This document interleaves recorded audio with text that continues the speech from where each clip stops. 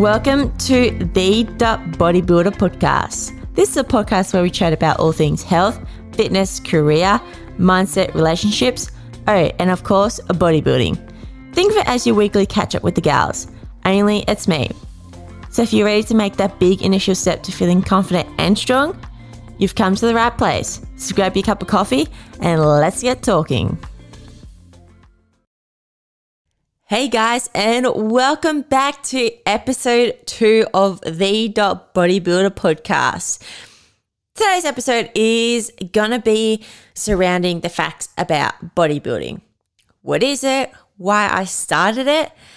And just some of the main factors that bodybuilding brings, you know, it's not just about lifting heavy weights, and it's not just about stepping up on that stage in a bikini, showing your stuff.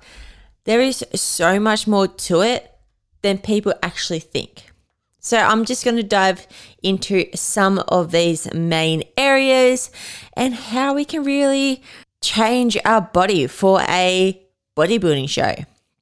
But as always, before we do that, we are going to do the weekly wrap up. This week has been a hectic week. Well, for starters, on Tuesday, it was my birthday. I turned 23. I feel so old. I'm already starting to see some of the wrinkles and everything, but let's not think about that. And then we also got news from Dan Andrews. For those who live in Victoria, he is the government body who kind of like dictates what Victoria does and how we go about life. So on Sunday, he did actually say to us that we can have easing of some of these restrictions. And that was the fact that the curfew is no longer here. Pretty much that, and the fact that personal trainers can go back to face-to-face clients. So this week has been a hectic week with me doing face-to-face and learning to find a new routine. And I don't know if anyone has ever found a new routine, but this shit is hard. This shit is exhausting. And it's just so stressful having that or finding that balance between life, social, and work. And also just finding a new work routine. You know, I'm now having to travel to work instead of working from home all the time. You know, there's so many different factors to think about. So that was pretty much my week. I spent majority of the time stressing and just trying to get my head around this whole new way of life. Which brings me to today's episode, bodybuilding. And if you did listen to my last episode, you would have learned a little bit about why I chose it and when I actually started to do bodybuilding. But I'm not going to really dive into the history side of things that much because, well, you learned a lot about that last week. So this week, I'm just going to talk about bodybuilding, what it is, and the different factors around it. With bodybuilding, you have to have that strong passion and that strong ego to want to really do it. Bodybuilding is a sport. And with any type of sport, you have to be in it 110%. You can't be in a bodybuilding comp and be prepping for a show and not be in it 110%. If you do, and you are in a prep and you give it 80 or 60%, don't expect to come out the other end with 100% results. Don't expect to come out of that show with a pro status.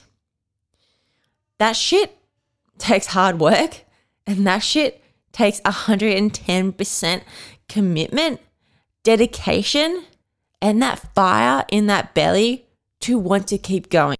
Because I can tell you now that when you are deep in a comp prep, 5 weeks, 4 weeks, 3 weeks out, you are tired, lethargic, hungry? Oh, they're hunger pains. Oh, if you have ever been to comp prep and you've ever felt hungry, oh, that shit is hard. Not only that, you still have to train. You still have to keep going despite feeling all these emotions. So if you didn't care about the sport that much, you wouldn't be able to overcome these hurdles that you will face. You know, especially when you are having a partner.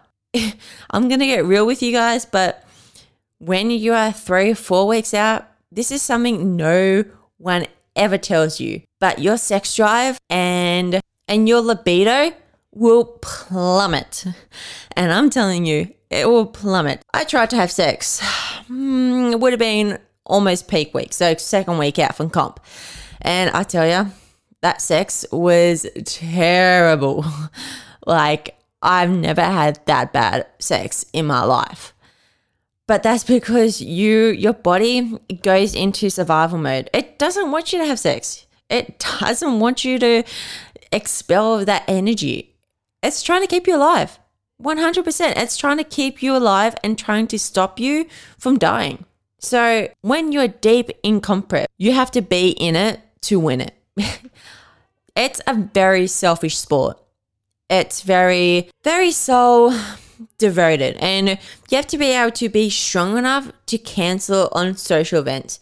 You have to be strong enough to say no, and you have to be strong enough to have that willpower to keep going when times get tough. This is the sport of bodybuilding, and this is what every single competitor will go through. So this brings me back to the point of, why did I choose bodybuilding? Well, I like a bit of a challenge, and I like to really challenge myself. And this is something that bodybuilding aspired to me, and it really took my calling because I like that challenge, and I like being able to take my body to the extreme. I know it might sound really weird, but there's just something about doing a comp prep that is hard, but it's also fun. It's rewarding. You get to see your body change. You get to see your body go to extreme lengths that you've never taken it before. But you have to have that strong passion to do it. One of the biggest lessons that I learned during my bodybuilding comp last year was, hands down, the fact that I can conquer anything, that I can overcome those days where I have to be on the stepper for another 30 minutes. The amount of time I left F45 work and straight after work of working from 5 a.m. until 6 p.m. at night, and then having to go on the stepper before dinner, and then having to go home and eat dinner and then go to bed and then do the same thing day after day. I kid you not, I cried majority of the time that I was on that stepper. I didn't want to be there. I did not want to be on that stepper, but I was determined to give this a red hot crack, and I was determined to be able to step up on that stage and be so goddamn proud that I gave that show everything I had. I wanted to be proud of myself. I wanted to be proud of who I am and how I got there. That's what bodybuilding is. Bodybuilding is learning to be proud of yourself. It's about learning to appreciate the good. It's about learning to overcome the bad. But you have to really think about before you actually dive into it. Something that I wish I did, but I still did it. You know, and if you ever learn anything from this podcast, is to give it a go. You know, what do you have to lose? But bodybuilding isn't just about getting up on that stage and shredding your stuff. Your genetics will play a huge role in how you go. Not everyone can do bodybuilding. Not everyone has the genetics to get that lean. And not everyone has that genetics to build that muscle mass. This all comes down to how you're made up in your body. You know, if your parents physically don't have that muscle mass on them, if they physically just don't have that strength, and you have been to the gym time and time again and tried to build muscle, you've done everything and you just can't do it, then clearly bodybuilding isn't for you. Unfortunately, genetics will often make or break how we go about life and what we choose to do. We can't always do what we want. Our genetics will play a huge role in this. I'm sure every athlete out there, every pro athlete has figured this out for themselves. You know, like a lot of powerlifters might have figured out that their mechanics of how they go into their squat, how they do their bench, how they do their deadlift will often play a role in how they lift that weight. Not every single person on this earth can squat to death. This is reliant on your hips, your hip structures, your flexibility, your genetics, how your bones are made up. You know, not everyone can be a powerlifter. Not everyone can be a bodybuilder. But that doesn't mean that you don't give this a red hot crack. Something that I learned so much and something that I learned through all my experiences in life is you don't know unless you try it. And I read this quote the other day, and it is that the answer will always be no if you don't ask. I don't know, but if your parents ever told you that, but I remember mum used to always say that because I used to be scared of asking mum for questions, you know, being like, can I have that chocolate? I used to be scared. That's the thing. The answer is always going to be no if you don't ask. Just like you're never going to know if you don't do it. Obviously, practice makes perfect, and if you really want something, you can dive deep into it. And there's also cheat ways of going about it, such as anabolic steroids, but we're going to dive into that later in this season. So this is just a little bit behind the scenes of bodybuilding, what it's like to be a bodybuilder, how I went about my season last year, and how much it can really affect you. All right, so that's a little bit about genetics and how they play a role. Let's cut the corner a little bit and talk about peak week. The topic that everyone is always so controversial about. You know, there are so many different things that you can do when it comes to peak week and getting your body pretty much prepped for show. Now, I'm not an expert at this, and later on in the season, I will be getting experts to talk about this and actual bodybuilder pros. But I know that there is so many different things that you can do to get your body prepped for that stage. And that is water loading, salt or sodium. There's also things as front loading, back loading. Literally, there is so many different things that you can do to get your body ready. But ideally, if you get to 1 week out and your body isn't in condition to get up on that stage, then you're just not ready to get up on that stage. It's pretty much as simple as that. When you are 1 week out from that show, you should be prepped mentally and physically to be able to get up on that stage. Peak week is such a big week, and there's so much stresses about peak week and how to go about it. If you have a good coach and you trust your coach well enough, they should be able to get you ready for that show. And this is something that I definitely learned when I did my 2 shows by myself. I had to trial and error different things for each show. My first show, I probably wasn't as ready as what I could have been.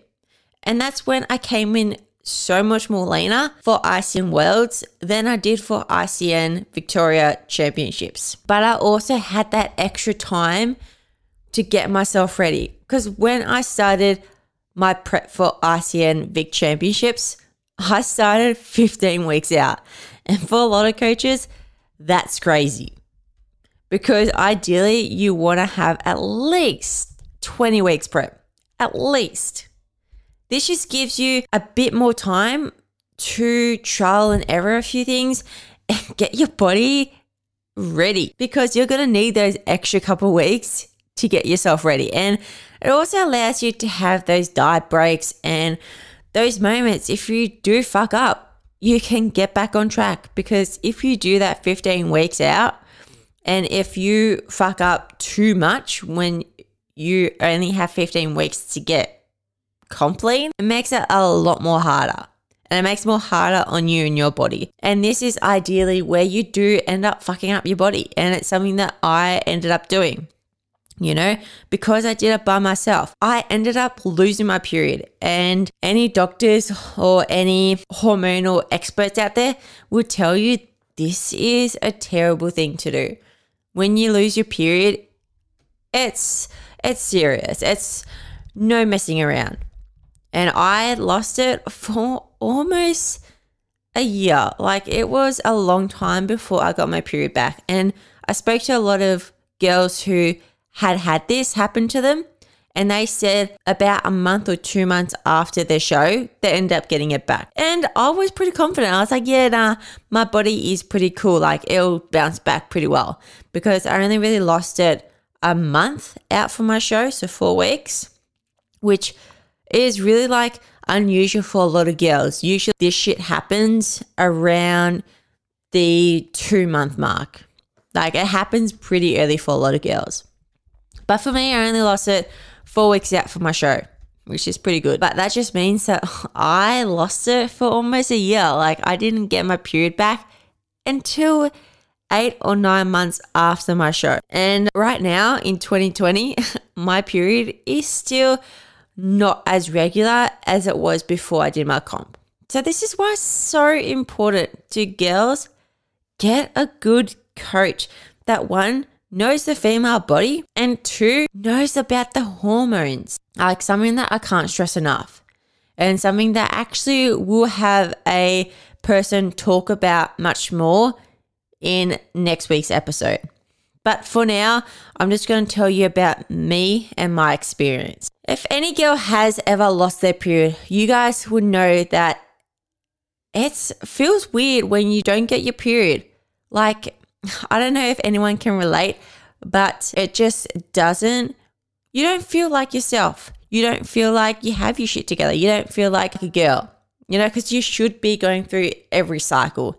You know, every month you should be able to have that bleed. Every month you should be able to ovulate, you know, and when you don't have those regulations in your body, you feel like you kind of feel like you're empty. It's a really weird feeling to describe. And that's why it's so important to have that doctors, get your blood test done. Make sure that, especially post-comp, you go straight into a reverse diet or even a recovery diet. When you do finish a show, there is 2 different types of ways you can come out of a comp. And that is recovery and reverse diet. A reverse diet is when you slowly reverse up to your maintenance calories. And for those who don't know what maintenance calories is, this is a set amount of calories that you will sit at and won't lose or gain weight. So ideally post-comp, you want to slowly, week by week or month by month, slowly work your way up to those maintenance calories, whether that's 2,000, 1,800. Because generally when you're in a prep, you're probably down to the low numbers of like 1,300. So you want to slowly build yourself back up. Whereas a recovery diet is where you snap back straight into maintenance. So you don't worry about those weeks and those months trying to slowly work your way back up to maintenance. Pretty much straight after that comp, you go straight into your maintenance calories. Yes, you will gain weight. Yes, you might feel a little bit bloated, but this can help your body recover a lot quicker than doing a reverse diet. Now, both are fine. Both are not as worse as another. They're just different and work differently for every person. So this is probably something that I should have done. I should have done a recovery diet rather than a reverse diet, because my body was so severely low in absolutely everything and need to quickly get replenished fast. But this is something a coach can help you with. And I did actually get a coach to helped me with my reverse diet because I had no idea what I was doing. And I know a lot of people advise me to get a coach, especially when it comes to reverse dieting, because and a lot of people will agree with me with this, that reverse dieting is almost harder than the comp itself because those temptations are there and there's no structure, nothing stopping you from binge eating and nothing stopping you from just going nuts. Yeah, a lot of people would agree with this, that reverse dieting is almost harder than the comp prep itself because you have all those temptations just staring at you and you don't have that goal to stop you and to rein you back. You don't have that accountability to stop you from wanting to binge eat and wanting to, eat that whole cake because you don't have that goal anymore. You don't have that physical goal of having that physique to show to the world when you get up on that stage. You're just relying on the fact that you need to get better quicker to be able to get back to normal life. Because being comp lean is so not maintainable. You can't be that lean all year round and you can't be physically lean like that and still live a life, especially when you're on 10% body fat. Your body's in starvation mode. Your libido is gone.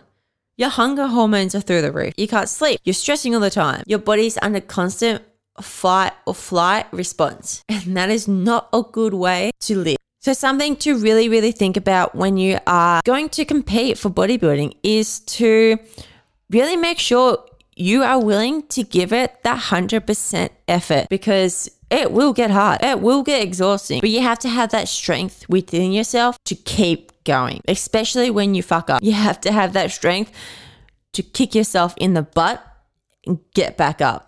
Because your coach can't be there to grab that chocolate out of your hand. Your coach can't be there to pull you off the side. They can only do the best that they can through their communication with you. In the end, it's up to you. And it's up to you to know how far you're willing to take this. So I ask you guys this question. How bad do you want it? How bad are you willing to go to get it? Anyway, I just thought I'll throw that in there. As always, if you guys did like this episode, to please like, share, and comment below. But as always, I will see you guys next week, Monday at 6 p.m. I'll talk to you guys soon. Bye. Anyway, welcome to the Bodybuilder Podcast. I'm your host, Shannon Cordor. You can find me on Instagram as Shannon T Cordor _PT or as YouTube as Shannon Cordor. Don't forget, if you like this episode, to share it, tag your friends, or comment below. On Insta for this podcast, it's just the Bodybuilder Podcast. And for my lovely YouTubers in the visuals, well, you can see me back here every Monday at 6 p.m. Whether I'm in my pink tracksuit with slides or just in my cute little getup, because it's #fashion. Okay, I'm gonna go now. Bye.